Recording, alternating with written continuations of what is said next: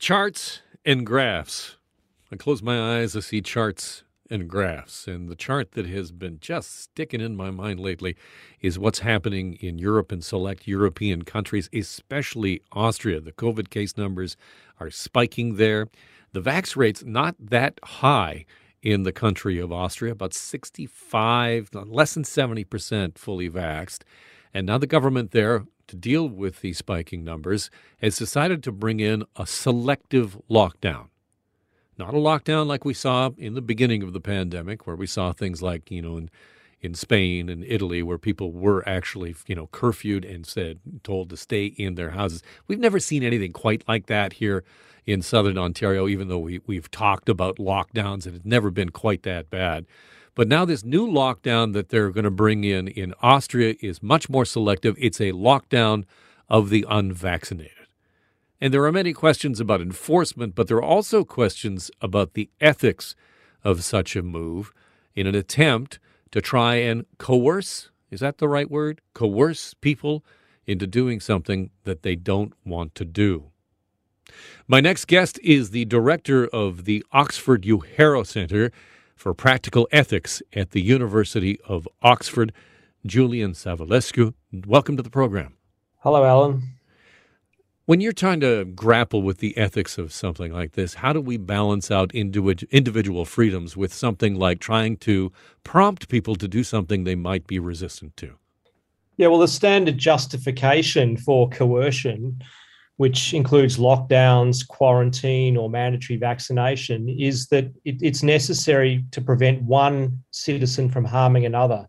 It's like going into a crowded shopping mall with a loaded gun and shooting it in the air.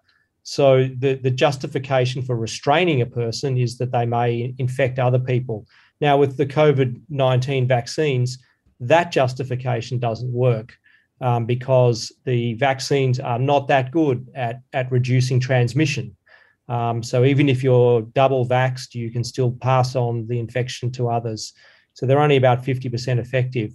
But there is a second justification for coercion in an extreme emergency. If the public health system is about to collapse or the health system is about to collapse, you can stop people from becoming infected if they're likely to require hospitalisation.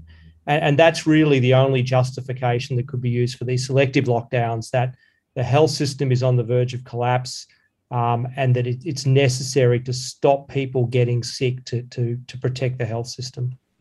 If we have entered a new phase of the pandemic, and we hear this phrase quite a bit about this being now a pandemic of the unvaccinated, if that is the case, then does it not follow logically that restrictions should apply to the unvaccinated?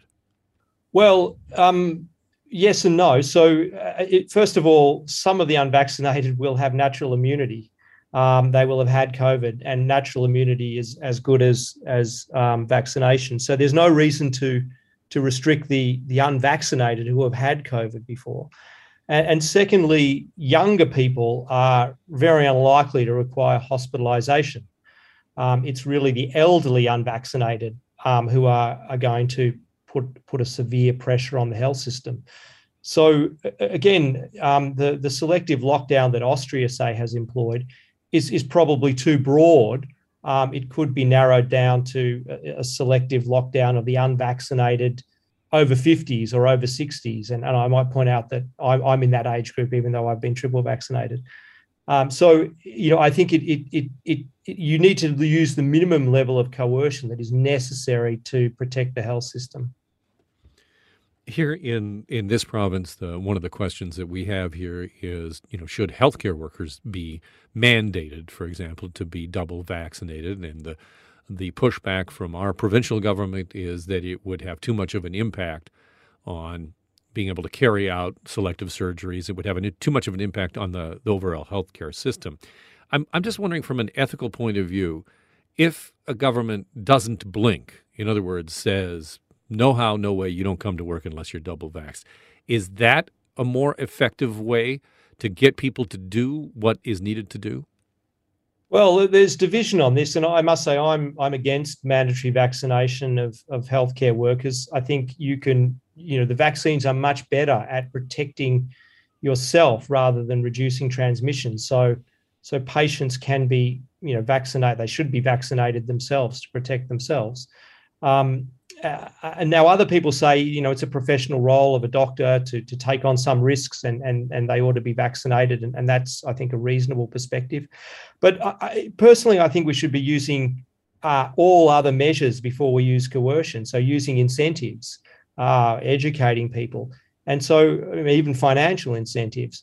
And I think that particularly applies to sort of lower paid care workers in aged care facilities, where they may be young at very little risk of COVID themselves. Maybe they've even had it themselves. And I think it's overly heavy-handed to be coercing them into having a vaccination. I'd prefer that we try incentives first before coercion. But we've seen that, in jurisdictions offering $100 to get vaccinated. That hasn't done the trick. Yeah, I mean, I saw one estimate early on that you'd need to pay people $1,000. I mean, there can also be benefits in kind that you might offer. So, as I said, I think it depends on the levels of protection of the general population who are patients coming in, or elderly residents of care homes, and it also depends on how effective the incentive is. I mean, look, if you pay people enough, most people will do it. I think probably $100 is too little.